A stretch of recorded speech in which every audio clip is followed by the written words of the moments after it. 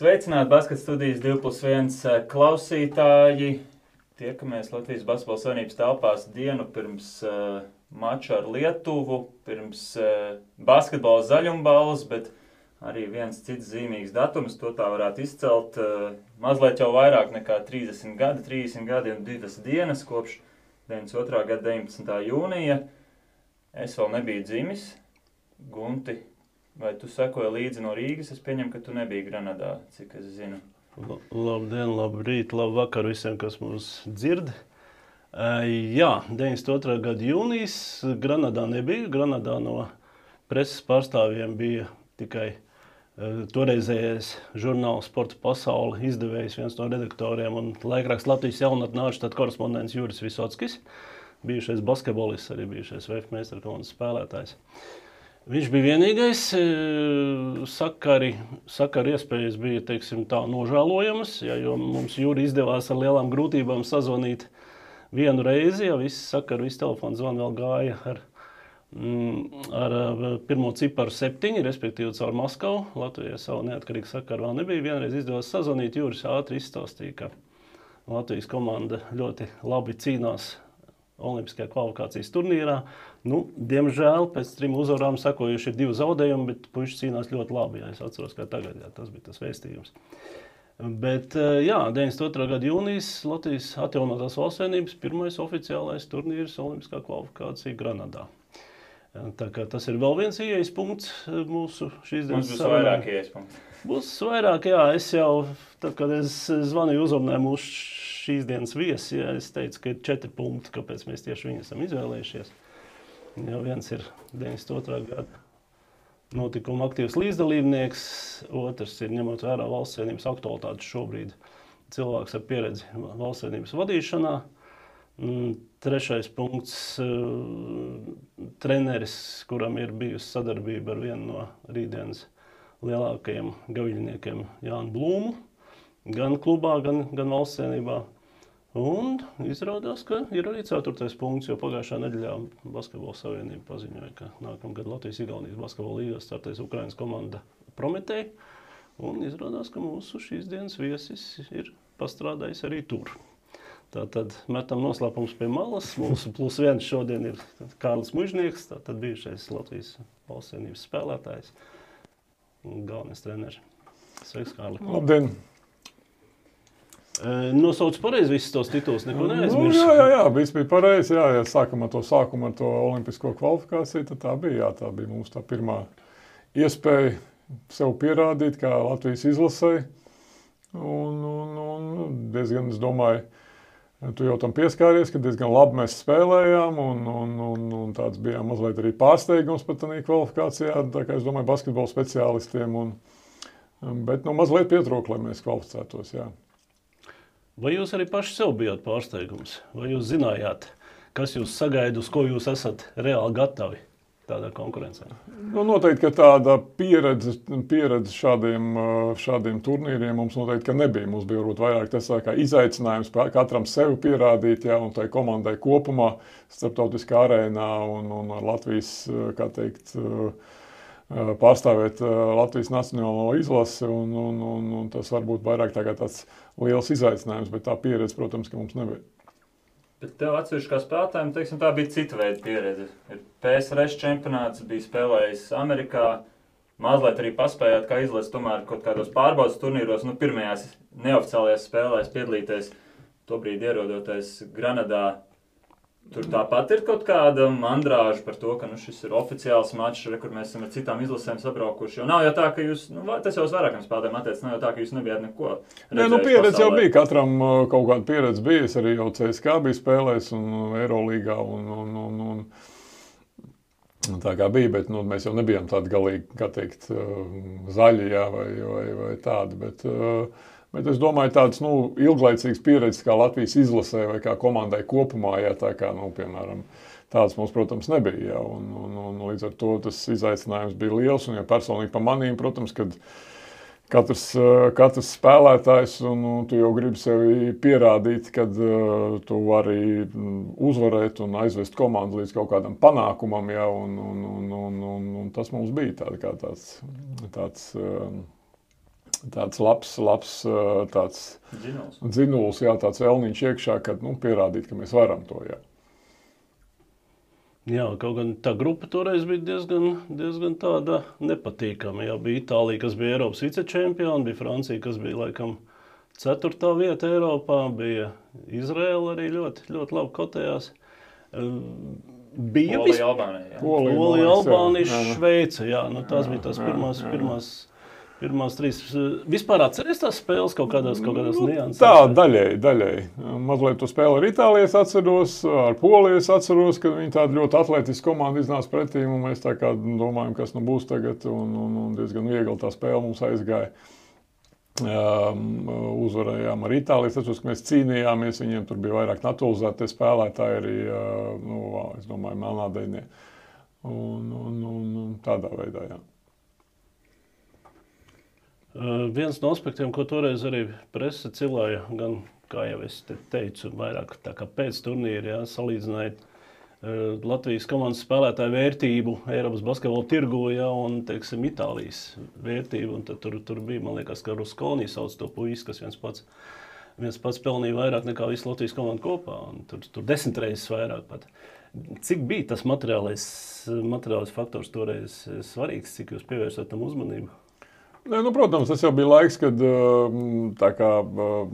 sāka parādīties tās iespējas, kad arī spēlētāji no Latvijas varēja aizbraukt uz ārzemēm un dabūt kādu līgumu, jo pavērās šīs robežas vaļā.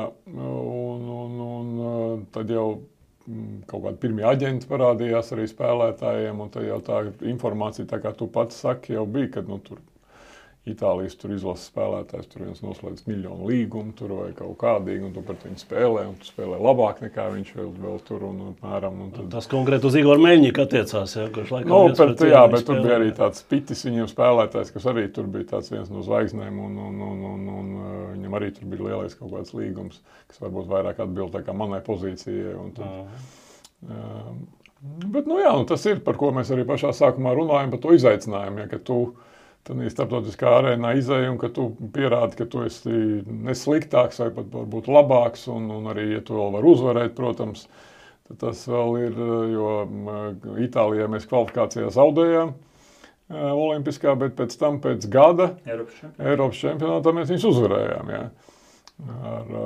Tā kā, progress bija, Progress bija noteikti, bet vispār tas jau bija tāds interesants laiks, jo ar visām tām politiskajām pārmaiņām un tām jaunajām komandām, kas iznāca starptautiskajā arēnā, un te pašā laikā bija komandas, kas zaudēja daļēji savu spēku, teiksim, Dienvidslāvija sadaloties, arī PSRS komanda sadaloties vairākās komandās, tur tie spēku samēr mainījās, un bija tādi ļoti interesanti pavērsieni, piemēram, mūsu, labi, nerunāsim par Lietuvu, jā, kur teiksim, tajā brīdī bija NBA spēlējušies Marčiļons un Eirolīgas zvaigznes, neapšaubām viens no Eiropas labākajiem spēlētājiem Sabons. Viņam bija 2 tādi ļoti stipri trumpi, ja, bet arī mūsu ziemeļkaimiņi Igauni, ja, kuriem PSRS čempionātā, labi, viņi vinnēja to čempionātu, Befs palika 3., bet turpat jau vien bija tās spēles, bija ļoti līdzīgas. Ja, un gadu vēlāk Eiropas čempionātā viņi dabūja 6. vietu. Ja, tā kā faktiski iespējas bija, ja, vajadzēja tikai droši vien sakoncentrēt visus labākos spēkus un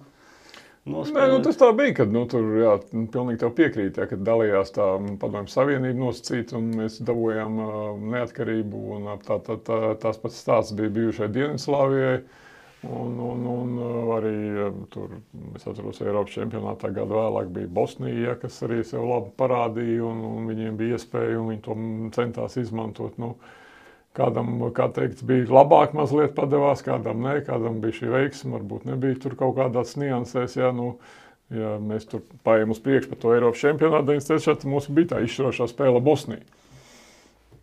Un tur bija, kad, apmēram, diezgan līdzīgi bija tā spēle, tur, un kaut kādā brīdī tomēr viņi bija mazliet veiksmīgāki, un tā kā bija šis aspekts, ja, kad 2 valstis, kuras ir sadalījušās, ja, un no viņām kaut kādas mazākas valstis, kas ir neatkarība dabūjušas spēlē, varētu tas politiskais pieskaņojums, piesitiens tur bija noteikti. Bet es vairāk par tām, jā, protams, ka gribējās to vietu pēc iespējas augstāk izcīnīt, Bet tas bija tāds labs, es domāju, gan tas kvalifikācija, gan tas Eiropas čempionāts, kas pēc tam sekoja pēc gada. Tas bija, es domāju, tāds labs starts vispār tam Latvijas basketbolam pēc mūsu neatkarības, ka mēs pievērsām uzmanību, kad bija tā interese, ja, kad gan spēlētājiem, gan basketbola cilvēkiem, gan Latvijas cilvēkiem, ja, tur tā kā mēs tur, es domāju, tādā ziņā mēs to interesi pievērsām un mēs rādījām to spēli labu basketbolu spēlējām, ja, tur. Un tas rezultāts, es domāju, kopumā ņemot, tomēr arī bija diezgan labs par šiem laikiem. Kādu laiku tā 10. vieta arī netika pārsist? 8 gadus precīzi. Pēc tam ņemot vairāk, kas 90. nāca. Bet... tur viena spēle uzvar vairāk, tu esi 6. Es tanī tur, kā teikt, 8. Bet, jā. Vai kaut kas tādā ziņā domā, labi, ir vienas spēles cena, bet vai kaut kas cits mums tobrīd pietrūka, lai tādu sasniegumu gūtu? Skaidrs, ka ļoti viegli vienmēr ar kaimiņiem salīdzināt, rādīs uz to Igaunijas vietu, rādīs to, ka Leiši aizbrauc uz Olimpiādu, bet gadu vēlāk Vroclavā vispār, kur viņi paliek. Nē, labi, mēs jau tur, kā teikt, tēmai nepieskaramies, un Igors un Gunga Vētri man draugi, bet, loģiski, mēs nebijām pašā stiprākajā sastāvā, kādā mēs varējām būt. Raimonds arī pietrūka. Un Raimonds pareizi nebija. Nē, Raimonds, kvalifikācijā nebija, bet viņš bija uz Eiropas čempionātu. Eiropas čempionātā viņš ļoti palīdzēja.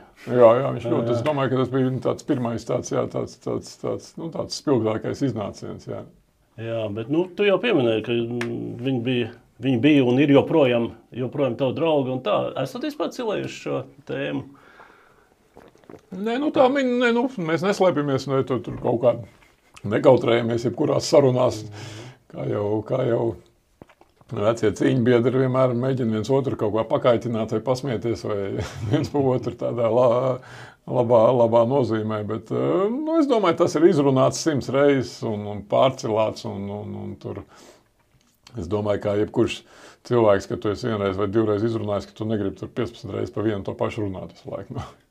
Tev personīgi tie turnīri, tīri tā statistiski vērtējot, bija diezgan veiksmīgi, gan 92. gan 93. gads. Pēc tam, kā jau minēju, tas vispār bija kaut kāda parādīšanās, tāda Eiropas basketbola kartes, vai spēlējot Izrēlā vai citur izjūt, ka tam ir sava cena, sava vērtība, ka kāds tur ir redzējis, pielicis pirkstu klāt, ka kur Kārlis Mužnieks. Viennozīmīgi, jā, es jau tam pieskāries un pieskāros sarunā, kad tur jau arī tie skauti un treneri un aģenti. Arī atrada tevi, jā? Jā, aģenti viņi tev atrod un sāk pievērst uzmanību un vai man bija veiksmīgi. To jau rāda, kad mans individuālais rekords vēl līdz šai dienai nav pārsists. Gunts noteikti zina. Viņš gribēja tev pārsteigt. Es tev gribēju pavaicāt, izrādās, ka tu zini, jā, visu cieņu. Jā, kā kaut kur bija, kaut kāda sanā, kaut kāds raksts bija, un tad es kaut kā pievērstam uzmanību, pirms tam nē. Viņš ir atkārtots, viņš ir tikai atkārtots. Jā. Kas viņa atkārtojas, pat neatcerā? Porziņš. Porziņš atkārtoja. Pret Sloveniju. Slovenijas spēlē viņš atkārtoja, un nākamais 3 punkts, ko viņš izmet, atstās pret Stību. Tā kā, tas bija, kā teikt, mans karjeras arī viens no labākiem turnīriem, jā, viennozīmīgi ne tikai tādā spēlē Spāņiem, ko es iemetu oficiālā spēlē, jā, tur šos 3-5 vai 3-4? 3-4 punktus. Lielu māniju jau sākās 35. Gribās nopaļot. Nopaļot, jā. Šis vēl ir veselīgs. Daudziem pēc 20 gadiem tur kaut vairāk punktu.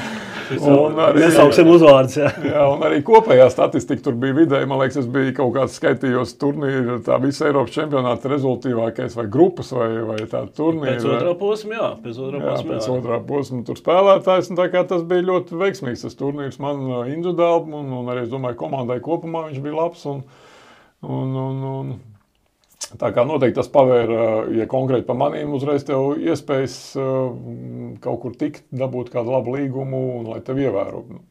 Un arī, protams, tas cēla tev nosacīt pašapziņu, ka tu vari konkurēt ar jebkuru tur Spānijas, Itālijas vai tur Izraēlas, jā, vai vadošām valstīm spēlētāji. Jā, bet kādu laiku jau tas Bosman likums gan jau arī kādu cēmu sagādāja, ne? Ka rekur varam spēlēt, ka ne vairāk kā 2 ārzemnieki komandā. Jā, viņš pavērās tas Bosman līgums, un tad es neatceros, man jau bija cik tie gadi. Uz Ukrainu varam paspēt. Jā, uz Ukrainu, bet man bija arī piedāvājumi no Izraēlas. Man zvanīja tur ilglaicīgi, vairākus gadus tur, un kad brauc, bet man bija tur jau tā trauma ceļa, un tad es tā jau, kā teikt, labāk kaut kādu, kā teikt, stabilāku klubu, kur tu zini, kur tevi zina, un kur tevi, kā teikt, ka tu vari spēlēt nosacīt ar tādu traumu kaut kādu, jā. Jā, labi, no rekorda metam laipiņu uz nākamo tēmu. Uz to vienu stabilāku klubu, kur arī iepazinām šie cilvēki savā ziņā. Paga. Bija viens puisis, kurš mēģināja apdraudēt to rekordu. Bet 32 punkti pret Franciju, ļoti cienījams rezultāts, bet tomēr mazāk. Jā. Jānis Blūms, Francija 2011. gads. Spēle tepat netālu Šauļos, spēle, kurā, godīgi sakot, es braucu, zinot mūsu sastāvu, es braucu ar tādām lielām bažām, domāju, -20 būs labs rezultāts, un tā, bet Jānis tā pelka visu komandu, ka faktiski Franči pašās beigās varēja uzalpot pie savu +10. Tikai visu laiku mēs viņam garām netikām, bet mēs viņam neļāvām mierīgi dzīvot. Tad faktiski Jānim viena no spilgtākajām spēlēm, bet viņam ir daudz spēles, viņam ir 170 spēles, starp tām daudz arī tavā vadībā. Valstībā viņš debitēja pie trenera Krauliņa, bet patiesībā tas bija tā ļoti simboliski, jo tur bija dažas pārbaudas spēles un tā, īstā debija, es teiktu, ka viņam bija tavā vadībā. Kā tu vispār, Jāni, atceries no tavu? Es viņu atceros praktiski, protams, es viņu ievēroju kā teikt, Latvijas čempionātā, ka viņš tur parādījās Skonto. Viņiem bija tur tā paudze, kad visi viņi tur nāca ārā. Bet tad viņš devās uz Poliju. Viņam bija tur kaut kāda samērā neveiksmīga sezona ar traumām saistīta. Protams, mēs Ventspils veidojām tādu klubu, un tad bija tie veiksmīgākie arī Ventspils gadi, ka mums bija iespēja, un mums tas arī sanāca savākt Latvijas tāds perspektīvākos, labākos spēlētājus. Plus pieliekot tur 2-3 amerikāņu spēlētājus, pierādīt sev starptautiskā arēnā. Tas bija jau pirms tam mēs bijām pirms Jāņa izcīnījuši 3. vietu FIBA čempionu kausā, tā viņš saucās tad, 3. turnīrs Eiropas līgās. Un arī ULEP kausā mēs jau parādījāmies, un tad, kā teikt, bija iespēja paņemt Jāni pieslēgt komandai. Un es domāju, ka tas bija 2004. gads. Viņam bija, es domāju, ka tas bija viņam tāds liels solis uz priekšu, jo viņš uzreiz tika ULEP kausā, viņš tika pie labas lomas, varbūt viņš nebija pats tur, kā teikt, līderis vai kaut kā, tur tomēr bija amerikāņu iespēlētāji, Anglis, Lenslīs, ar viņu dalīto lomu. Jā, mūsu tā filozofija bija tāda, ka mēs nespēlējām ar tādu tīro saspēles vadītāju, mums bija vairāk tā kā tāda kombo gārdi, 2 kombo gārdiem pār. Tur bija laiks, kad bija Lenslīs, Blūms, tur Buškevits vai tur Laus, bija arī pareizi. Laus mums bija vēl klāt arī, un tad tur arī nāca Četmens un Sauvičs. Viņi visi tādi, kā teikt, nevis izteikti saspēles vadītāji, bet vairāk tā kā uzbrukošais. Un Jānis, mēs viņu pieslēdzām klāt, un jau pirmajā gadā, 2004 sezonu, 2004-5, viņš ienāca komandā un, kā teikt, saved kārtībā veselību un bija tāds nozīmīgs, kā teikt, ritentiņš mūsu mašīnā, kur mēs spēlējām lielu rotāciju un daudz maiņām, agresīvu, tādu intensīvu basketbolu. Un pirmajā gadā jau mēs 2 punktus pietrūka 2 punktus, lai mēs būtu Final Four ULEP kausā. Vāciešana. Nē, Vāciešana. Hemofarm. Jā, un tieši Jānis bija tādā izšķirošajā brīdī laukumā un arī uzņēmās to iniciatīvu tādā brīdī. Viņam bija pēdējais metiens. Pēdējais metiens. Jā. Bet tā ideja tāda bija, ka viņš spērs plašu soli, ka viņš apliecināja sev ULEP kausā. ka viņam bija šī iespēja, viņš arī sev pierādīja, ka viņš arī nebaidījās no tās institīvas un atbildības, kā varat teikt, kā komandas tāds. Jo es saku, viņš nebija tā kā, ka viņš visu spēli caur Jānu vai tā tālāk. Tur bija tas mehānisms daudz lielāks un bija lielāks loma spēlētājiem. Un tā viņš gāja soli pa solim. Nākšu gadu mēs arī atkal bijām Olimpiskā, un tad tas bija tas nākošais lielais solis, viņš aizgāja uz Rītas no mums. Tā kā, tādā jau atkal pakāpa augstāk nosacīja. Un paralēli arī gāja tas stāsts par Valsieniem. Jā, paralēli, protams, tas pats bija, jo mēs bijām, arī es tā veidoju to komandu, kad daļēji, nevar teikt, ka pilnībā, bet daļēji tomēr mēs bijām tāds bāzes klubs izlasē. Un tas bija ļoti labi tanīs laikos, jo tie spēlētāji, bija ļoti labs treniņu process, viņi progresēja, viņiem pievērs uzmanību, viņiem strādāja individuāli, viņi auga, kurš bija, kā teikt, vairāk lielāks talants, jā, vai tur ar iespējām tas aizgāja tālāk, es domāju, kaut vai pa Jāni, jā, un kurš mazāk tas tur noprogresēja un kaut kādā tur viduvējā līmenī sev pierādīja, tur bija daļa spēlētājiem. Un tas bāzes klubs arī deva rezultātu izlasē, jā. Līdz ar to mēs izlasē varējām tās kvalifikācijas, kā mēs te visi mocamies tagad ar visādiem spēlētājiem, kas spēlē tur ārzem labos klubos. Tad mēs gājām tā kā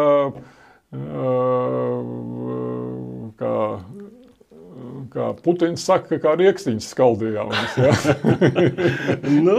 Ar visādi var atcerēties. Labi, kopumā, jā. Mēs te pat nesenā ģenerālsekretāra Ciprus pārunājām, kā bija, cik Dānijā bija ļoti sarežģīta spēle savā laikā, kurai beigās tikai izdevās vinnēt. Pastāst, gala cipars ļoti pārējās, plus 20. Jā. Mājās šeit arī bija plus 13, kas beigās tika attīstīts. Mājās arī, bet katrā ziņā kaut kāds caurtīkot. Jā, bez problēmām mēs tur izgājām tās abas kvalifikācijas, un es domāju, kā bija problēma, kā spēle, un tā jau tu nevari pateikt, ka tu aizēji apmēram. Un kaut gan tas spēlētāja loks jau arī tur nebija tas, kā teikt, ka tev vienmēr bija tie labākie spēlētāji, visi, es domāju, tur Porziņš, Kambala un tāpat kā tagad arī viņi nav daļa no labākajiem kvalifikācijas posmos. Tur tā interesanti, jo toreiz mums trūka, 3-4 spēlētāji, tur vai savainojumi, vai kādu iemeslu dēļ, tas likās ļoti, ļoti liela problēma. Tagad mums iepriekšējā ciklā trūka 12 spēlētāji. Ar visu to mēs tur cīnījāmies, labi, gala iznākums nebija veiksmīgs, bet tomēr laikam tas izstāsta, ka tas labu spēlētāju loks ir paplašinājums. Protams. Es saku tāds, to jau var arī skatīties pēc NBA, pēc Eirolīgas, kas spēlē kausos, kas vispār spēlē ārzemēs. Tad tur spēlē ārzemēs, tur bija, tur 5 spēlētāji varbūt spēlē ārzemēs. Pamat 5, jā. Un tas loks bija ļoti šaurs, Bet skatoties, teiksim, strādājot ar Jāni šos 2 gadus dienā, viņš izskatījās pēc spēlētāja ar Eirolīgas potenciāli, ar tik veiksmīgas karjeras potenciāli, kādiem pēc tam izvērtās? Viņš bija, protams, ka mēs jau pieskārāmies, ka bija tā visa tā paudze, kas nāca viņiem ārā, jā. Protams, viņš nebija pats spilgtākais, kas tur ieraudzīja, tur piemēram šķēlēm, viņiem tur tie caurgājieni, tur apmēram viņš uztaisīja vienu caurgājienu, visu zāli, pēc tam tur, 2 stundas runā, kā viņš uztaisīs to caurgājienu, vai tur kaut kāds, vai kāds cits spēlētājs. Vai tur kaut kādu 3-punktnieku par rokām vai ieliek vai kaut kādu, bet Jānis, viņš visās tanīs jomās, viņš bija labā līmenī. Viņš bija labā līmenī visās jomās, un līdz ar to arī tā viņa pozīcija, es atceros, viņš aizgāja uz Rītas, un es neatceros, kas viņam bija tad Spahija vai Trifunovičs treneris, man liekas, Spahija bija. Spahija, un Spahija mēs Baltijas līgā spēlējām, viņš man pēc mača mēs satikāmies, tur parunājāmies, viņš saka, es rītīgi nevaru saprast, kādā pozīcijā tas Jānis spēlē, kāda viņš ir saspēles vadītājs vai tā kā uzbrucējs, tā kā tur vai tāds, es saku, mūsu komandā viņš spēlēja visās pozīcijās. Viņš gan varēja uzņemties metienu, gan varēja saspēli vadīt, ja bija vajadzība, un tā kā mēs to neizmantojām. Bet ja tev kādā vajag, tu viņu arī centies izmantot, apmēram. Un tas viņam bija tanī laikā ļoti labs plus. Un otrs, protams, viņa darbspējas. Jā, kā teikt, tās viņa darbspējas bija ļoti liels, un viņš varēja treniņos daudz strādāt, individuāli strādāt, un viņš gribēja to darīt. Viņš redzēja savus tur vājās vietas, stiprās vietas, viņš strādāja uz stiprām vietām, arī attīstītājs nosacīt vājākās vietas. Un tā viņš gājas.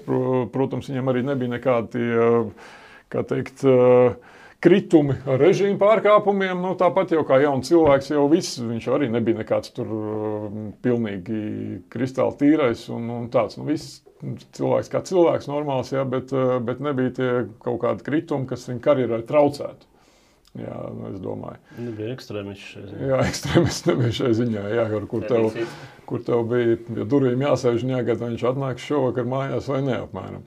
Un līdz ar to, es domāju, viņa tā karjera pāri tā ļoti labi pareizi attīstījās, ka viņa gāja uz priekšu. Un otrs, jā, un pēdējais, kas viņam ir tāda nekaunīga pārliecība par sevīm. Tur jā, viņš tur nomet 2-3 garām, arī tāpēc es jau pieskāros tam pirmajam mūsu Uleb kausam, jā. Nebija jau viņš tas pats lielākais līderis komandā, ka viņam bija jāuzņemās tas metiens uz sevīm, jā.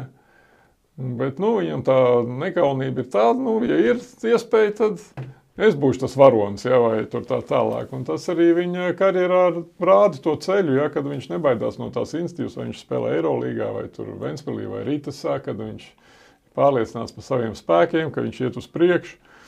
Un protams, apakšā liek lielu darbu tam visam. Jā, bet atceries ļoti precīzi to pēdējo sadarbību, bija kaut kā uz citu tēmēts? Apmēram es atceros, jā. Gluži nebija pēc scenārija. Jā, tomēr laiks ir pagājis. Video jāapskatās, es tev pateiktu, vai tieši uz viņu. Noteikti, kā no pieredzes var pateikt, ka noteikti bija kaut kādas 2-3 opcijas. Vai tu strādā tā opcija, ja tā nenostrādā, tad strādā tāda opcija, vai kaut kas tam līdzīgs varētu būt. Jā, ja tā runā par izšķirošiem metieniem, Jānis ir vairāk palicis atmiņā ar piespēlēm uz izšķirošiem metieniem. Uzreiz uz sitienu 2 var nosaukt. 7. gads pret Lietuvu, tepat arēnā Rīga pārbaudas spēle. Pārbaudas spēle, kāda tur draudzīgi mums ir lietuvieši. Un otrais ar Melnkalnu 13. gada Eiropas čempionātā, kur Tā kā jā, bet es saprotu, ka apzināti tā kā virzījāt Jānu uz tādu vairāk universālu pozīciju uz komboja sargu, jā, bet dzīvē bija situācija, kad Jānis bija vairāk vajadzīgs tieši saspēles vadītāja pozīcijā un turklāt kā vienīgais tīrais saspēles vadītājs. Es runāju par Eiropas čempionātu 7. gadā. Jā, tāpēc, kad, protams, kā jau mēs te pieskāramies, ka tas nosacīt kandidātu loks nav tik, tanī laikā nebija tik plašs, ka tu tur varēji ļoti izvēlēties daudz spēlētājs vai tur vienā pozīcijā vai otrā, un bija traumas mūsu saspēles vadītājiem. Tur Štelmachers beidz karjeru, jā, tur vai jau bija gandrīz beidzis. Viņš bija beidzis. Viņš bija beidzis izlasē spēlē. Man šeit uzspēlē. Tas bija iepriekšējais cikls. Viņš jau tādā, kā teikt, to lielo karjeru bija beidzis, vai tā varētu teikt. Kristaps Valters arī bija traumēts, jā. Un līdz ar to mums tas loks palika pavisam šaurs. Un protams, kad Jānis bija kandidāts uz protams, mēs viņu izmantojam vienmēr vairāk tomēr kā kombo gārdi, ja tie tīrie saspēles vadītāji bija šie, ko es nosaucu jau, jā. Viņam bija jāuzņemās tā loma, bet tā spēles, kā teikt, tas spēles zīmējums, ja, mūsu, kā jau arī Ventspilī, un kā es teicu, viņš bija farmklubs, tomēr daudz klubu spēlētāji nāca no Ventspils sistēmas un pēc tam bija izlasē.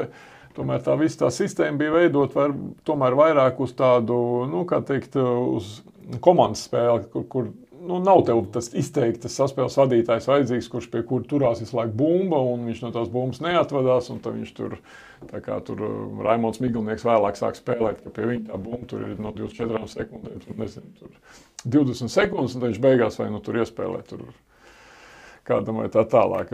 Šeit bija vairāk tāds, kā teikt, komandas spēle, kur viņam kaut kāda funkcija, bet tādā pašā laikā viņš var uzņemties iniciatīvu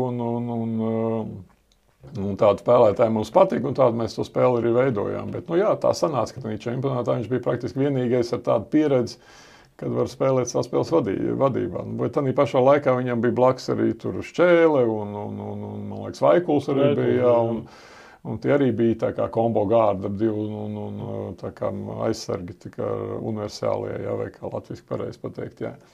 Un tā mēs izmantojām, un es domāju, to horvātu spēli jau mēs ļoti labi nospēlējām, un viss tā ideja un tā sistēma nostrādāja, jā. Vienas spēles cena atkal. Nu, pat ne spēles cena. Nu, Spāņi būtu uzvarējuši normāli spēlējuši horvātus, un viss bija kārtībā. Ne? Jā, tas, kā tur sakrita tās neveiksmes, tur varētu meklēt kaut kādas, nezinu, ārpus basketbola jau spēku kaut kādu iedarbību. Jā, bet es tādā kontekstā saku, ka tā spēle jau bija sakarīga. Tur nebija tā, ka nebija, tur nav spēle. Tur, apmēram, tur kā 0-3 atbītos no to. Jā, ka tur slikti spēlē vai tur galīgi ne, ka tā spēle bija sakarīga. Tur kaut kas tur, tie Portugāļi bija labā formā un viņi labi spēlēja un viņi jau to arī pierādīja pēc tam uz priekšu un pirms tam pierādīja. Treneris Meļņičuks pasveicināja Latviju. Jā, bet viņi bija labi, kā teikt, viņiem bija sakrits, ka viņi tādā gadā, viņi visi bija tādā labā, kā teikt, varbūt tā mūsu kļūda bija, ka mums tiem Spāņiem vajadzēja vairāk taupīt spēkus un nevis iet tā, kā mums tik labi tas pirmais puslaiks izdevās, ka mēs izdomājam, ka mēs arī Spāņus to uzvarēsim.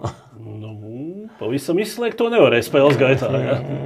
Tāpat kā franči dažus gadus vēlāk, arī Spāņi toreiz pēdējā brīdī varēja uzelpot. Tikai. Jā, bet atceries visu šīs nianses. Jā. Ir vēl tā kā atmiņā griežās pa galvu, jā, šīs 7. gads. Nē, tādā. Vai tikai tā, ka mēs te paprovocējam? Jā, ka paprovocē tādu. Nē, tādā brīdī, protams, ka tu, kā teikt, ir jūti, ka tā komanda ir laba un viņa ir labi sagatavot, ka tu vari kaut kur tikt uz priekšu un kaut ko izcīnīt, kādu augstāku vietu. Un tas tev nesanāk, un, protams, tas bija tāds, kā teikt, pārdzīvojums, ne pozitīvs pārdzīvojums. Bet pēc tam atkal kaut kādam laikam paiet, tu analizē, un tu saproti, ka tur, praktiski, ja tu ņem no trenera viedokļa, ka praktiski tu esi izdarījis gandrīz visu, tur un kaut kādas nianses nav nostrādājuši, plus tev nav bijusi tā veiksme, tā kā mēs pieskārāmies, ka tur ko tur Spāņiem vienkārši vajadzēja nelikt zonas aizsardzību, ko viņi lika visu laiku, un ļāva Horvātiem mest 3 punktus iekšā. Un pēdējā minūtē no +5 noturēt uzvaru. Un noturēt vienkārši uzvaru, un viss bija kārtībā. Un tālāk jau būtu, kā teikt, tā pārliecība tiem spēlētājiem nākus atpakaļ. Un tā kā tas bija tāds labs arī kā teikt, pieredze, lieliska pieredze, kad tev, kad viss var pagriezties otrādīgi, nosacīt no veiksmes liels, es domāju, ar Horvātiem, no labas spēles ar Spāņiem, un pēc nosacīti neveiksmes ar Portugāļiem, tu sanāk, ka tu, un mums jau bija vēl arī tās pārbaudas spēles, mēs taču tur visus uzvarējām, tādīs pārbaudas spēlēs, tur, 20-30 punktiem tur. Tāds jautājums arī man te bija pierakstīts. Jā. Līdz ar to likās visiem, ka mēs aizbrauksim un visus tur tā kā teikt nomizosim līdz ar zemi. Tāpēc es saku, tā pārliecība jau bija tāda, ka nosacīt varbūt ne no pašas nokomplektētās komandas, kā jau mēs pieminējām, ka tur trūkst ārējās līnijas spēlētāji un varbūt nav paši meistarīgākie. Tomēr es izveidoju kolektīvu, kas var uzvarēt, var cīnīties, pierādīt sev. Bet, labi, kaut kas nenostrādāja. Jā, sasaistot tās dažādās ēras, tagad vispār tā interesanti atskatīties to, cik, piemēram, 92. gadā, man šeit kāds 10 pārbaudas spēles bija pirms Somska atlases turnīra, arī šajās vasarās, tās nometas bija garas ar daudz mačiem, un tagad mēs vispār esam pārgājuši uz laiku, kad nacionālās izlases knapi paspēja saskriet kopā, labi, 1-2 spēles un uzreiz dodas laukumā. Pat nevar salīdzināt īstās pieejas, jo tad nav īsti opcijas treneriem tam pieietiem čempionātiem. Labi, mums kādu laiku nav bijis Eiropas čempionāts kā tāds. Bet... bet es domāju, tie apstākļi plus mīnus visiem ir vienādi. Tad bija vienādi un tā ir plus mīnus visiem vienādi. Tas gan jā, bet tomēr tā izskatījās, ka mums tas ilgais sagatavošanas posms nāk pa labu, jā, kad kaut kādā komandas ķīmija saliedējās, tad varbūt to pārliecību iegūst, jā, taktiskās lietas varbūt kaut kā Jā, toreiz, jā, tu jau pieminēji, pārbaudas spēlēs jau tavā laikā vinnēja, 5. gadā vinnēja Grieķis pārbaudas spēlē, Grieķi pēc tam kļuva par čempioniem. Jā. 7. gadā vinnēja Krievs, kas kļuva par čempioniem, vinnēja Lietuviešus, kas dabūja 3. vietu Eiropas čempionātā. Tā kā patiesībā, jā, komanda labi spēlēja, viss bija kārtībā. Jā, bet, Nu jā, spēlētāji bija motivēti, komanda spēlēja. Nu jā, bet, protams, pārbaudas spēles ir pārbaudas spēles. Nu, protams, mēs viņus varbūt, tā kā es jau pieskāros tie spēlētāji, jau varbūt arī, kad tu iznāc spēlēt, nu nezinu, piemēram, pret Grieķiem, un tu jau latviešu spēlētājs, protams, ir motivētāks nekā tas Grieķis iznāk spēlēt pret Latviju. Nu, līdz ar to pārbaudas spēlē varbūt tas nav vienāds, kad tu iznāc Eiropas čempionātā. Protams, ap divi ir motivēti, vienādi. Bet mums tai pārliecībai šīs uzvaras bija vajadzīgas, jo, kā jau es pieminēju, daļa no šiem spēlētājiem, varbūt ne tur top 5 spēlētāji vai tur top 3, tomēr viņi nebija tik pārliecināti saviem spēkiem, ka viņi var stāties pretīm tur, es nezinu, Grieķiem vai Horvātiem vai Spāņiem. Ja. Tad šīs spēlēs viņi, jo tu pats tur, mēs jau varam iziet caur tiem uzvārdiem, kas tur bija. Tur bija daļa tādu spēlētāju, kur, kā teikt, vairāk pa Latvijas līmeni nekad dzīvē nav sasnieguši. Tur plus mīnus, jā. Pāvils Veslavs bija ap to laiku. Varbūt tur kaut kādu solīti mazu tur, tur, jā. Tā kā, un viņiem tās pārbaudas spēles bija vajadzīgas, lai to pārliecību dabūtu, ka viņš var stāties kuram pretīm un droši spēlēt. Noslēdzot tematu par Jānu Blūmu, tas laiks, tie gadi arī ir zināma robežšķirtne. Viņa karjerā 7. 8. viņš tieši gadu vēlāk pāriet uz Bilbao, kur būtībā viņa loma jau kļūst aizvien izteiktāka par, kas vispār mūsdienu basketbolā ierasta, ka laukumā ir viens cilvēks, kas skrien cauri aizsargiem, izteikti balstīts uz metienu, varbūt nav tik vairāk netiek pie iespējām radīt spēles epizodes. Vai tu domā, ka arī varēja būt kāda karjeras evolūcija, kur viņš paliek vairāk ar bumbu rokās, vai tas tā dabīgi no viņa prasmēm tā otrā karjeras puse aizgāja šādā pozīcijā, kas jau bija neskaitāmās klubos praktiski pēc tam? Es domāju, ka tas bija noteikti, es nezinu precīzi, tur jāparunā paši Jāni, kāpēc tieši tā viņam izvērtās tā karjera, ka viņš beigās palika par tādu izteiktu metēju tikai, ja, bet, praktiski jau, kā treneri izmanto tās spēlētājs stiprākās puses, un arī plus komandai, kāds tu, piemēram, ja tev ir labs saspēles vadītājs, vai tur komandā tur 2-3 spēlētāji, kas ļoti labi kontrolē bumbu un dod piespēles, ja, bet viņiem varbūt nav tik izteikti labi tie metieni, ja, tad, protams, ka tu sakārto, ka tur Jānis būs izteikts uz kombinācijas, mēs spēlēsim uz staggeru screens vai down screens, uz metienu viņam izvirzīsim viņu, un tie pārējie vairāk tā kā koriģēs komandas spēlēs, tur pick and rolls vai tur. Un es domāju, ka tādu viņš arī sev pierādīja, kad to treneris redzēja, ka viņam ir bet tad Latvijā jau redz ir tā lieta, kad tas ir varbūt labi un arī slikti kaut kādā veidā, ka Latvijā praktiski vienmēr viss ir ar labiem metieniem. Aizsargi noteikti. Metēji taut, jā. Tur no pozīcijas 1 līdz 4 noteikti. Tur 5. tur citreiz zem jautājuma zīmes.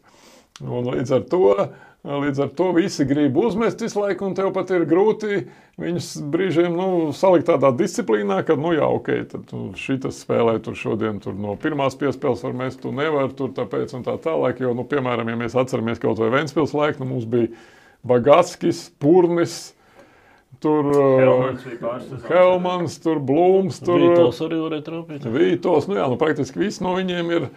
Tu vari veidot šo spēli tādu, un tāpēc mums tā spēle bija tāda universāla nosacīta, kad, pretinieks nezināja, no kur gaidīt. Arī ārzemnieks praktiski mēs lielākoties tomēr piesaistījām ar labiem metieniem. Es domāju, tur visi spēlētājs. Un tāpēc varbūt Jānis tur nevarēja pie mums spēlēt tikai kā tīrs metējs, bet viņam bija tas metiens labs, to jau viss redzēja, un ātrs ļoti, un viņš arī daudz strādāja, viņu attīstīja, un malacis, ka viņš pēc tam, kā teikt, atrādā kaut kādu jaunu posmu savā karjerā. Jā, bet tā viņa unikālā ilgadība, tu pats esi bijis sportists un bijis spiests, laikam, likt komatu vai pat punktu karjerai, tāpēc, ka, kaut kādu objektīvu iemeslu dēļ, veselības dēļ. Ko Jānis dabūja gatavo tādu, ka viņš arī tam visam izvilkt cauri? Varēja redzēt treniņus? Viņam jau, kā es pieminēju, mēs paņēmām viņu no Polijas, no Anvila. Viņam bija tur visādas traumas nopietnas ar kājām jau tur. Un mēs viņu tur ilgi gatavojām, kamēr viņš bija tādā, kā teikt, labā formā, lai varētu spēlēt 100%. Bet viņš ļoti labi kontrolē to savu ķermeni, jā. Individuāli darbs, strādā treniņos, pirmais atnāk, pēdējais iziet. Ja, tas neiet tikai runa par kaut kādu tur metienu treniņu vai ko, tad atsildīšanās, iesildīšanās. Ja. Cik es zinu, viņš tur arī pievērs uzmanību diētām, ja, ko viņš var ēst, ko viņš nevar ēst. Un to jau mēs skatāmies. Tad laikā, kad es spēlēju, tam pievērs ļoti minimālu uzmanību. Tur visam. Tagad jau šodienās mēs jau arī redzam ne tikai no basketbola, mēs redzam no citiem sporta veidiem. Tur futbolā, jā, ilgadības, jā, tur Ronaldo, Messi, tur arī basketbolā, tur Lebrons un liela daļa zvaigznes spēlē. Jā, 35 neviens neuztver to jau apmēram, ka tu tur esi baigais veterāns. Jā, ok, tur jā, bet viņi seko līdzi arī jau redzēt, ka viņiem tur ir diētas, tur dietologi, tur individuālie treneri un viņi tur met tās masas nost un paliek tur stiegraini, lai nebūtu tie liekie kilogrami. Agrāk jau beidz, katrs tur nāca, viņš bija tur tos vitamīns saēdies, ka viņam tur bija tie muskuļi sprāga ārā tur, zin kā. Bet tagad jau es skatos, viņi visi pretēji, viņi paliek vecāki, viņi met to svaru nost, lai nav tie liekie kilogrami jānes. Un Jānis viens no tiem tipiem, ja, kas viņš arī ļoti sev sekoja līdzi. Un līdz ar to viņam nebija tās nopietnās traumas, nekādas viņam nebija. Un viņš bija vienmēr labā fiziskā formā, un viņš varēja ilglaicīgi saglabāt. Protams, arī viņš, viņam nebija tie, visi cilvēki kaut kādu režīmu pārkāpumu, jau katrs jau kādreiz kaut ko, bet, vajag zināt, kad un kurā vietā un ar ko, kā Krauliņš treneris vienmēr ir teicis. Kaut ko iemācījāties. Jā, to varbūt arī iemācījās. Jā. Tā kā, un prieks par viņu, jā, un tur jau, ka viņš tik ilgadīgs bija un ka viņam tāda pārliecība. Un tā lieta, kuram pieskārāmies, tā pārliecībai, jā, ka viņam tā pārliecība tiem nevarētu teikt jau, ka tādā karjeras nogalē, ka viņš bija tik lielisks. Jā, tur, es domāju, salīdzinoši ar viņu labākajiem gadiem. Jā. Bet viņa tā pārliecība, ko viņš tur sniedz presē un citās vietās, jā, es tur iešu tūlītās un tur man uzticēsies un es tur iešu un uzvarēt. Jā. Protams, trenerim tas ir jāizvērtē, vai tas ir objektīvi vai neobjektīvi. Jā. Bet, ka tam spēlētājiem ir tā pārliecība, piemēram, ja es kā treneris un man spēlētājs ir citreiz, tu, piemēram, nāc malā un tu skaties uz spēlētājiem, kuram tai tu uzticēties, tur, tev ir divas izvēles. Es te skatos, tu jau redzi, tas viens ir, viņš jau visu tur galvu nodūris, jau tur, ne man tagad apmēram, tur jau, ja Blūms būtu, viņš stāvētu, es iešu tūlīt un metīšu to izšķirošo metienu, izlaid tikai man, jā. Tas arī ļoti svarīgi, jā. Slovēņi vēl tagad lais brūcis, man liekas, pēc Jāņa pēdējās benefits. Tieši tā. Tur bija 31 punkts. No kuriem vairums otrajā puslaikā? Jā. Vai sākoties ar spēles lūzumu?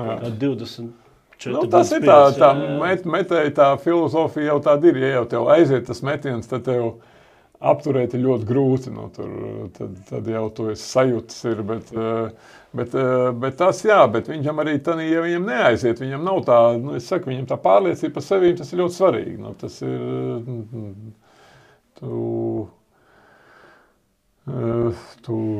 tev jābūt ir vienalga, tu esi tur vecāks, palicis lēnāks vai netik varbūt labā kondīcijā, bet tāpatās tev jābūt tai pārliecībai līdz pēdējiem, kā teikt, brīdim, ka tu vari iziet laukumā. Jā, starp citu par pārliecību, varbūt vēl paiet malā no Jāņa, bet pieskaroties valstsienības lietām.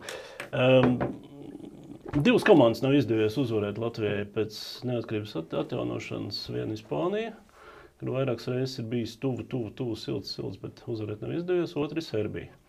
Un tad es atceros 5. gada Eiropas čempionātu arī Kārlis Mežģinieks galvenais treneris spēlē Serbiju. Pēdējā spēle grupas turnīrā izšķīrās lai cik nebūtu dīvaini, bet izšķīrās arī serbiem, vai viņi spēlēs tālāk vai nē.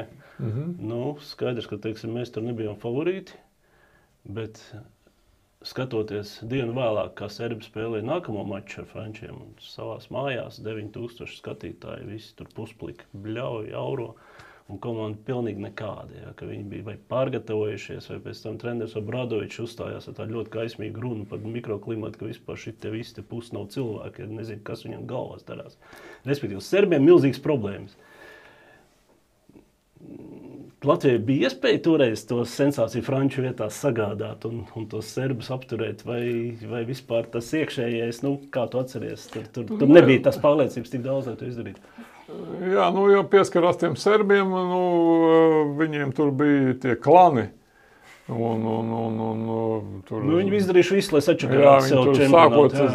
Sākot ar režīmu pārkāpumiem smagākajiem un beidzot ar kautiņiem savā starpā. Un ja jau Obradovičs nebija spējīgs tur neko nekādu viņus ietekmēt, nu, tad tur bija tādā ziņā, tur kā teikt, gāja ar augšupējo šlīkni. Viss tur tanī Eiropas čempionā, es domāju, sliktā ziņā serbiem. Ja. Jā, un kamēr viņi tur viņi bija silti. Jā, kamēr varēja, jā, tur bija tāds sīkumos to spēli neatceros, bet nu, es atceros, kad mēs zaudējām uz to, ka viņiem bija tomēr tas atlētiskais potenciāls lielāks tur pozīcijās. Tur es atceros Gurovičs, tur 3. pozīcijā, tur mums nebija ritīgi, kā viņi aizvietot, un kaut kāds tāds bija, ka, nu... Jā, Ričs bija milzīgs sasvalsvarītājs. Nu jā, kad viņiem bija tas atlētisms lielāks, nu tie augumi, un līdz ar to viņi kaut kā tomēr nevis ar meistarību, bet, nu, nospied mūs vairāk ar to tādiem tā kā parametriem saviem, nu. Jā, par to spēli mēs runājam, tas ir, ko es atceros, jā. Bet, nu, protams, gribējās, bija kaut kāda iespēja noteikti, kad bija. Jā, dienu iepriekš bija Spāņiem sakurts tā pirts, atceries. Jā, tad Spāņiem. Pagarinājums. Jā, nu, praktiski to spēli, ja mēs būtu... Jā, mēs jau būtu viņi, nu, tur tie tiesneši, nu, tas bija, tur es neatceros, viņi mums iedeva kaut kāds tur... 40. Kaut kāds sods, tur Navarro, tur pieskārās ar vienu pirkstu, tur visu laiku bija sods un sods, jā, un tā kā līdz ar to mums praktiski tur, kā jau mēs gājām to spēli uz uzvaru nu jā, varbūt tas arī emocionāli noņēma kaut kādas tam nākošai spēlē, varbūt kaut kādas, bet, nu, es atceros to spēli, kad mums tas atletisms mums nebija tāds, lai mēs varētu viņiem pretīm tā, nu, stāties uz uzvaru, ka kaut kas pietrūka pie šīm atletismā, tādiem augumiem. Pēc dažām dienām arī spēle Serbija ļoti svarīga. Tagad atletisma ziņā ir izlīdzinājusies situācija, mēs esam stiprāki kļuvuši. Nu, tas jau atkal atkarīgs ir, nu, te jau redz daudz tās nianses ir, kādā viņi būs sastāvā. Kas viņiem būs. Nu, protams, ja viņi atbrauc labākajā sastāvā, tad, protams, ka mēs zaudējam viņiem šajā atletismā. Jā. Jokičs nebūs, bet būs Bielits, jā, un būs, nu... Jovičs jaunais ir diezgan labi nokomplektēts. Un garais, vai nu izkrīt Petrušovs. Petrušovs, Marjanovičs. Nē, nu tīri auguma centri. Marjanovičs arī būs, jā. Nu, sastāvā ir iekšā, vai būs to, jau to redzēs. Varbūt, nu jā, nu tāpēc es saku, nu tas ir un otrs, kādā kondīcijā viņi būs, jā. Nu, kaut vai tas Marjanovičs, nu labi, viņš jau varbūt izdarīt labu komandai, arī slikti, jā. Tā kā, nu, tur, bet, nu, iespēja, nu, ejot kontekstā ar iepriekšējo spēli, es domāju, ka, nu, tā kā pirmo spēli, kur mēs zaudējām, praktiski uzvarētu spēli, varētu teikt, nu, tur uz kaut kādām niansēm vienkāršas, un es domāju, ka ir visas iespējas, nu, kāpēc ne? Tad ar Belgradu spēli skaties, protams, jā. Tu nu pat pagājušajā gadā aizvadīji to... Jā, protams. Tev raisījās pārdoms, es pieņemu, ka parastam cilvēkam nolas skatoties, nu, gribas ķert galvu atkal rokās un teikt, nu, rekā, latvieši ar saviem tālmetieniem, bet beigās basketbolam lemts ir noslēgties, ka serbi uz kaut kādām viltībām uz noteikumu pārkāpumu robežu tomēr izlēma. Tur ir kaut kāda patiesība tur. Nu, es vispār, nu, mums vienmēr visi ir pārmetuši, ka mēs tur ar tiem saviem tālmetieniem. Nu, lai viņi ieslēdz NBA, vienreiz apskatās fināls NBA, cik izmet tālmetienus un abas komandas, un vai tur, es nezinu, Eirolīgas spēles vai kaut kādas, nu, kad praktiski netiek pie tiem metieniem un met vienalga, ja tev ir tur 8 metri vai 9 metri vai kāda starpība, jau tu esi kaut cik normālā pozīcijā, ja. Es domāju, ka mums ir labi metēji, ja viņi ir labās metienu pozīcijās. Protams, viņam tie ir viņam, piemēram, es nezinu, es esmu strādājis ar Lomažu, un viņam mēs tur no, nezinu, pusmetrais trīnīt vai metru dziļāk, viņam nekāda starpība nav tam spēlētājiem. Vai tu met no 5 metriem, vai tu met no 7 metriem. Nu, nekāda tur nav. Cits jautājums, ka tai spēlē jābūt agresīvai, kad ir jābūt tai bumbai iekšā, es domāju, iespēlēt tur no pick and rolliem centriem, jā, un atkal otrs, kad jābūt caurgājieniem arī, un tad tam bumbai jāiet ārā. Tas ir cits jautājums, nevis vienkārši tur aplīt, padot viens otram visu laiku. Bet tas, ka mēs metam daudz trīspunktniekus metienus, tur vispār neko tur slikti nesaskatu lietā. Nu. Ja mums nebūtu metēji un mēs mestam tur trīspunktu metienus visu laiku, tad jā, ok, bet ja mums ir labi metēji komanda, kas ir pierādījuši sev starptautiskās, es domāju, komandās un visu kaut kur, ka viņi var labi mest, kāpēc ne? Tāpēc es domāju, ka tas ir mūsu ierocis vienmēr bijis, un protams, viņš ir jāattīst, tur jābūt visādām sistēmām, kombinācijām, tur arī tādām savstarpējām saiknēm, kā viņi tur viens otru labāk jūt, atrod tur un blociņiem un tā tālāk, un tas ir jāattīst jau, lai tas ir mūsu tāds zīmējums, nevis vienkārši, ka mēs tur pārējiem kaut kādas tur, liekam tur tādas. Bet, arī tas, ka, piemēram, es nezinu, ja jūs skatījāties tagad Barcelona Real, kas spēlē, piemēram, man Reals patīk daudz vairāk nekā Barcelona, tāpēc, kad viņi spēlē tādu spēli ar pārliecību. Tur Lūs var atnākt pārdriblēt pāri un uzreiz uzlikt 3 metienu, tāpēc, ka viņš ir labā pozīcijā. Vai iznākt Fernandes no maiņas un tur uzreiz apsīties, ka viņam ir vājāks aizsargs tur, piemēram, un uzreiz uztaisīt backstep un arī uzlikt trīnīt. Tāpēc, ka viņi... Un Barcelonai tur apmēram, ja Sikēvičs ir pateicis tagad, tur mums ir obligāti tur jāiedod Mirotičam, tikmēr mēs nedrīkstam mest, un tagad viss stāv, Šmitu spēlē garais Tavares, viņš stāv tur 2 metru atstatumā, viņš neskatās uz grozu, apmēram. Viņš tā, es domāju, no pirmās piespēles, viņš dod kaut kur uz sāniem, kādā sakarā, Un tur ir jābūt, un tur ir tā starpība, kad spēlētājiem ir pārliecība, viņi zina, ko viņi var, treneris uzticās tiem spēlētājiem, zinot to, ko viņi var, un tie spēlētāji jūt to pārliecību uzreiz un spēlē, bet ja spēlētājiem tur to sistēmu neiemāc vai neiedod to pārliecību, tad, protams, ka viņš sāk raustīties mazliet. Kā tev no malas izskatās, teiksim, Lukas Banki pienesums, kaut kādi akcenti Latvijas komandas spēlē? Es domāju, ka dotajā brīdī pats galvenais ir rezultāts. Un, lai mēs tiekam, kvalificējamies, ejam uz priekšu soli pa solim, protams, ka viņš to savu kaut kā tur zīmējumu vai to, viņš nevar uzreiz parādīt. Cik te viņš tam komandām strādā, pa lielam, tur... Sabraukumu, ko mēs runājām. 5 treniņi, tur kaut ko, nezinu, tur 3 reizes parunāt, tur vai kaut kādīgi. Es domāju, ka viņš to savu zīmējumu un to savu kaut kādu tur tādu filozofiju parādīs vēlāk. Galvenais tā ir iziet cauri, ja mēs tiksim tur uz kaut kādos tur turnīros, kas mums tuvākā laika, būs čempionāts Latvijā, mēs jau tiekam tāpat. Jā, tas ir nokārtots. Tas ir nokārtots. Tur jau būs iespēja tiešām parādīt viņam savas tās stiprās vietas, puses, es domāju, un dotajā brīdī tas ir tā vienkārši, kā teikt, motivācija, tur kaut kādas niansītes salikt, sakārtot, un nomotivēt tos spēlētājus, būt gataviem iet uz priekšu. Bet, es domāju, ka dotajā brīdī kaut ko kritizēt nav par ko. To būtu jau ļoti logiski. Es domāju, ka viņš to savu darbu ir paveicis, ko viņam ir uzticēts. Komanda ir labā izējas pozīcijā, komanda arī spēlē ar labu atdevu. Un tas ir pats svarīgākais.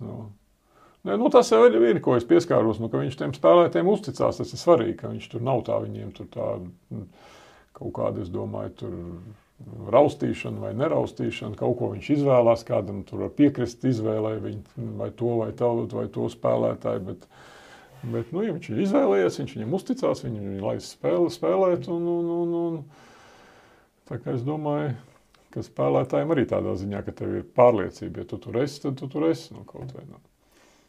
Daļa mūsu klausītāji noteikti vēl šo epizodi dzirdēs, kad 2 ģenerāli mēģinājumi, vai vismaz 1 ģenerāli mēģinājums būs priekšā, kaut kādas mazas iespējas būs sagatavoties mačam ar Serbiju, un patiesībā pēdējo dienu laikā daļai gan arī nevaram slēpt. Tas ir gan tāds mēdīju veidot ažiotāžu, man prieks, ka Latvijas televīzija, kolēģi no turienes sagatavojuši dažādas interesantas sižetus, un arī paši spēlētāji bieži izsakās par tām pagātnes spēlēm, par 7. gadu, par 9. gadu, brāļiem Bertāniem arī bija zināmas atziņas, ka, kā savulaik esam uzvarējuši, izicinājuši elkoņus un pēc tam pārdeguši, pēc tam redzam, kur Leiši atrodas.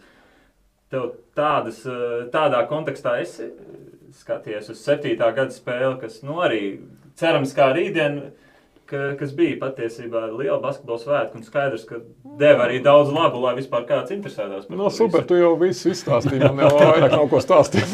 Es cenšos papozicionēt abas puses, ka jau melns un balts. Es tam jau gribēju, tu beigās to pateici, ko es gribēju teikt, ka, protams, draudzības spēle vai tā kā, vai... Nav draudzības pārbaudas spēle, vai pārbaudas spēle, jā. Draudzības spēles nav. Bet galvenais jau ir tiem skatītāji, jā.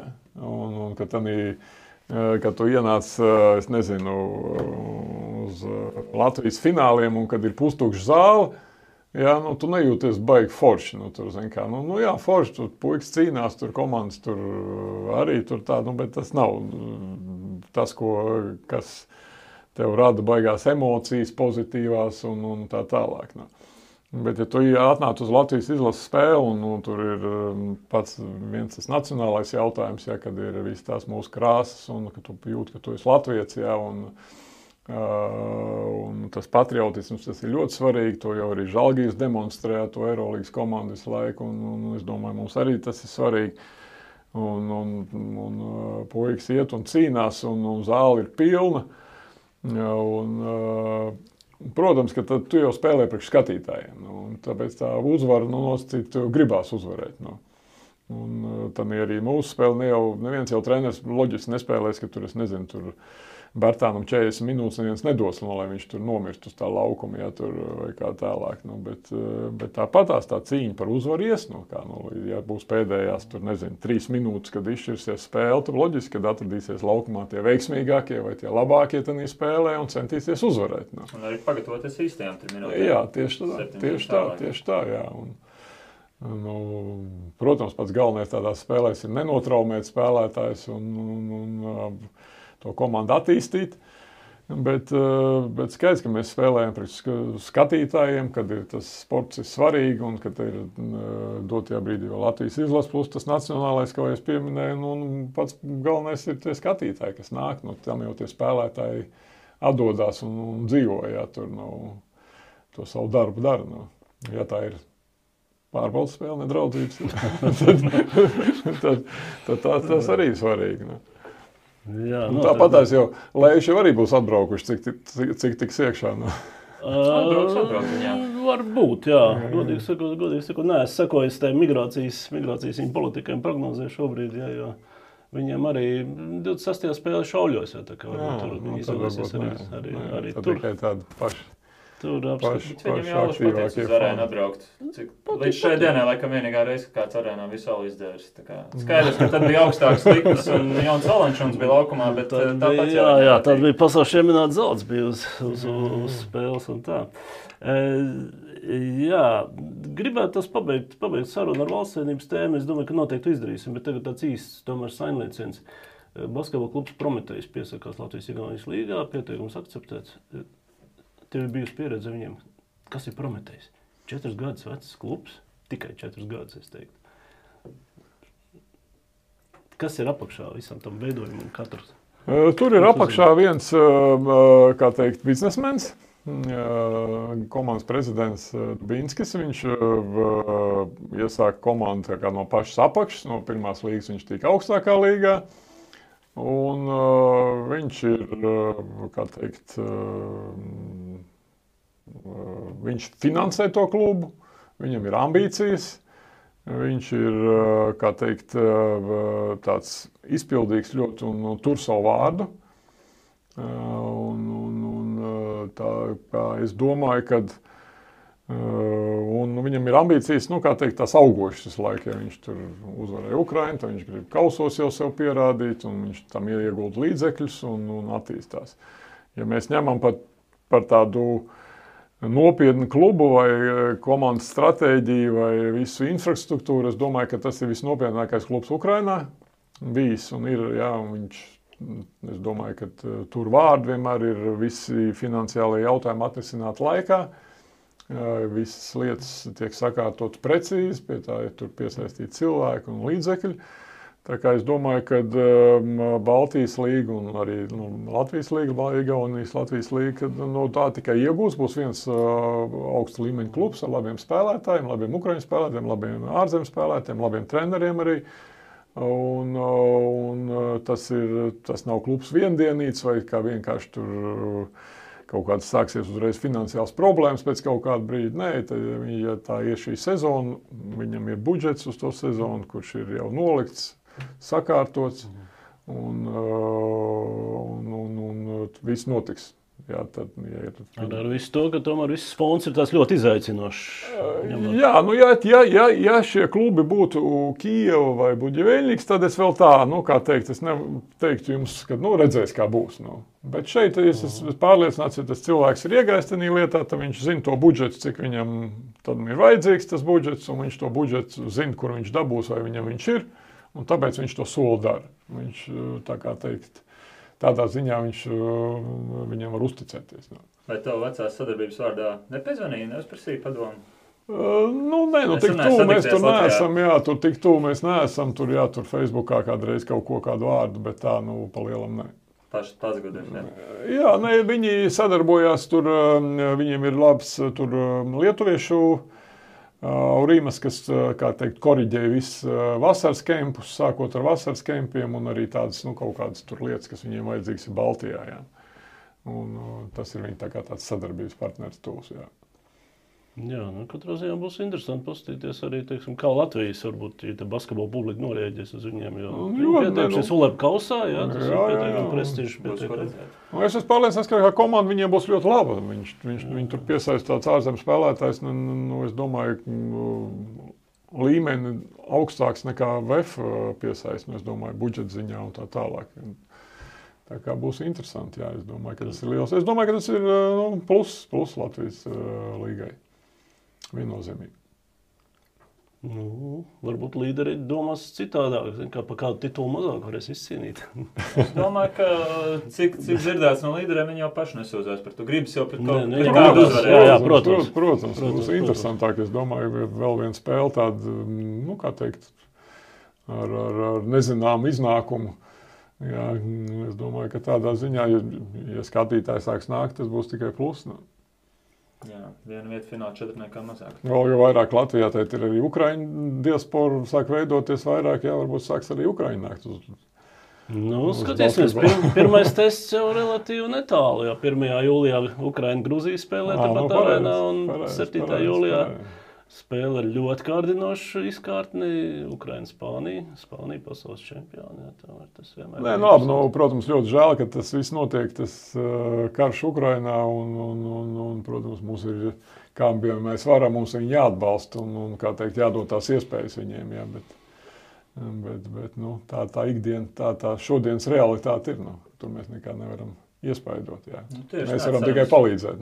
Cerams, ka tas arī palīdzēs raisīt kādas pozitīvas emocijas. Un tas jau ir bijis redzams, ka Ukraiņi jau visu kaut kur mums tur piedalījušies, sākot ar Eiropas jaunās basketbola līga 3-3 mačos piedalās, un tas jau viņam cerams, ka no mūsu puses arī palīdz kaut kā aizmirsties, un tad mēs izmanto basketbolu kā instrumentu, kur... Ja tieši par to Prometē, es domāju, ka viņiem tā filozofija arī ir tādā ziņā, kad tomēr sakarā, kad tos Krievu klubus nekur nelaiž. Es domāju, ka kausos spēlēt, kad tomēr, ja parādīsies 1 vai 2 tur Ukraiņu klubi kausos un spēlēs un sevi kaut kā apliecinās, ka tas tomēr arī dos kaut kādu pozitīvu atsitienu, nu, kad Ukraiņa ir dzīve vēl, kad viņi sporto, darbojās, viņi atpazīstami ir, ka viņi tomēr, nu, kā teikt, nepadodās, jā. Nu, tas ir, jā, sports šai ziņā jau. Tur politika mazliet arī varbūt ir apakšā un tāda, nu, vismaz manā galvā tā liekas, nu, kad tāds pozitīvs tādā ziņā solis. Jā. Nu, labi, nopaļamies ar Valsts vienību. Ar Lietuvu tātad draudzības spēle ne, bet pārbaudas spēle, bet rezultāts nav tik ļoti svarīgs. Ar serbiem, kas ir jāizdara, lai viņus pirmo reizi pieliktu pie sienas? Es domāju, ka mums ir jābūt daudz labāk, nu, kā teikt, gatavākiem un motivētākiem nekā viņiem, jā. Un to jau mēs arī pierādījām pirmajā spēlē, ka mēs bijām, nu, es domāju, komanda bija labi gatava un motivēta un vienkārši, nu, tā kā mazliet pietrūktanīs beigās tā pārliecība. Nu, kā jau mēs tas pieskārāmies, nu, kā nu, mums ir jāspēlē tā savu spēli, ko mēs spēlējam. Nu, kā, nu, mums ir jābūt agresīviem visās pozīcijās uzbrukumā un aizsardzībā. Nu, kā, nu, teikt, mums jau zināms ir tās vājākās vietas, ja ka mēs neesam pat atletiskākā komanda visās pozīcijās. Mums ir jāmāk noturēt tā groza apakš, uzvarēt to grozi, ja tos rebounds paņemt, kas ir vajadzīgs, jā, un mēs jau arī redzējām, pieskaroties Realam Barcelonai, nu, ja tu nevari uzvarēt grozi savu paņemt, tad tu nevari uzvarēt čempionātu, jā, tas pats šeit, nu. Ir jāmāk, tie spēlētāji mums jau ir labi, bet mums ir jāmāk arī, kā teikt, cīnīties par tām bumbām zem groziem un nezaudēt tos rebounds, jā, pēc tās atlikušām bumbām, ko mēs esam daudz zaudējuši. Tā kā es domāju, tie galvenie aspekti ir uzbrukumā būt pārliecinātiem saviem spēkiem un atrast tās pareizās pozīcijas. Un aizsardzībā mums ir jāmāk kontrolēt savus grozs. Jā, bet ja paskatās mūsu spēlētāju individuālās statistikas, tur ir labi statistikas metienos, labi statistika rezultīvos piespēlēs. Mums faktiski nav spēlētāji, kuriem jājam zirdziņš ir tieši tas, ko tu saki, kas būs ļoti svarīgi, jā, cīņa par atliecošiem bumbām. Pat mūsu centriem, pat mūsu atletiskiem spēku uzbrucējiem, jā. Šmitam, Pasečnikam, tie cipari nav ļoti iespaidīgi. Kas tas ir, kaut kāda nacionālā īpatnība vai?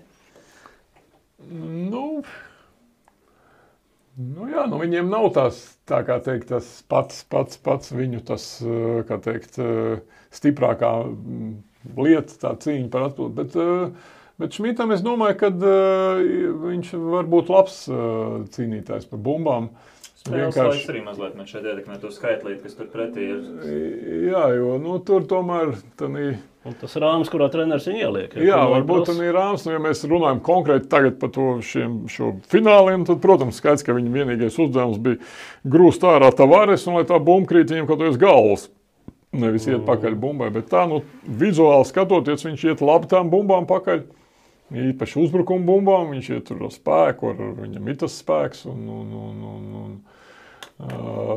Es domāju, ka šī līmenī, ka tomēr, nu, kad gan Pasečniks, gan Šmits, gan, protams, tur varbūt tīma trūkst, ja mēs runājam tieši par reboundu, ja trešajā pozīcijā. Tīma ir tāds, kāds bija 16. gadā vai 15. Nu, jā, labākajā izpildījumā, jā, tur, nu. Bet, jā, nu, tur tā ir, nu, protams, tās ir iemaņas, tā ir, tur tev jābūt tai izjūtai, kur tā bumba kritīs, bet, nu, tāpatās tā ir arī puses darbs, nu, ka tev ir jācīnās par to, jāstrādā pie tā, nu. Es gribu piebildīšu, ka pāris tumšie zirdziņi, manuprāt, ir Artūrs Strautiņš savam augumam. Divi arī tavu puikas bijušie, Gražuls Ate, nu, ar cīņas par visu kārtībā, bet skaidrs, ja mēs paskatāmies pieteikumu, un man jau te viens paziņas smējās, ka Serbija mīl mazliet arī pablufot, bet nu, tur visās pozīcijās ir sarakstīti 2-0-4, 2-0-6, tā kā uzdevums nav vienkāršākais. Jā, viņiem tas atletisms un tie augumi vienmēr ir bijuši tādi, nu, bet nu, tā kā teikt, nu jā, viņi daudz uz tām viltībām arī iziet, bet, nu, protams, ka tas pie mūsu spēles stila, ka mums patīk ātrs pārējs, tā ātri tikt pie brīviem metieniem, protams, ka mums ir svarīgi tās bumbas izcīnīt. Tas ir mums viens no svarīgākiem punktiem. Serbi tomēr ir vairāk, viņiem patīk tas tāds, pozicionālāks basketbols, izmantot vājās vietas tur un tā tālāk. Bet apskatīsimies, būs interesanti. Jā, statistika video rādītāji, bet spēle. Tieši tā, ja būs labā fiziskā gatavībā un labā motivācijā un komanda sagatavot, es domāju, ka dotajā brīdī tur nav tas starpības meistarībai tik izteikts. Jā. Tad lieku reiz atgādinām. Atslēgas datuma 22. jūnijas trešdiena, 36. jūnijas sestdiena, 30. jūnijas 26. jūnijas svētdiena. Spēle Šauļos, bet Latvijas televīzija translē. Un galā 3. jūlijas Slovākija, kuru ar visu cieņu pret Slovākiju, mums šobrīd tīri pretinieki arī ir ļoti principiāli, ļoti skaļi vārdi, bet arī tur vēl ļoti daudz kas izšķirsies, tā kā 4 spēles, kurās vai mums tikties klātienē, vai skatīties televizoru ekrānos, bet ļoti nozīmīgs posms mums tepat priekšā. Un tiekamies basketbolā vai klātienē, vai vismaz neklātienē. Tieši tā, ļoti labs vasaras, kā teikt, sākums vai vidus, jā. Jā, ievads labs, būs jau arī turpinājums noteikti augusta beigās, atkal spēlēs valstsienības. Protams, visu jūliju turpinās Latvijas jaunatnes izlašu sacensības seriāls, pēc 2 gadu pārtraukuma Eiropas čempionāti notiks. Tieši tā. Paldies visam arī par klausīšanos un cerams, ka tiekamies tad kādā no šiem spēlēm. Klātienē vai neklātienē. Jā, labi, paldies, visu labu!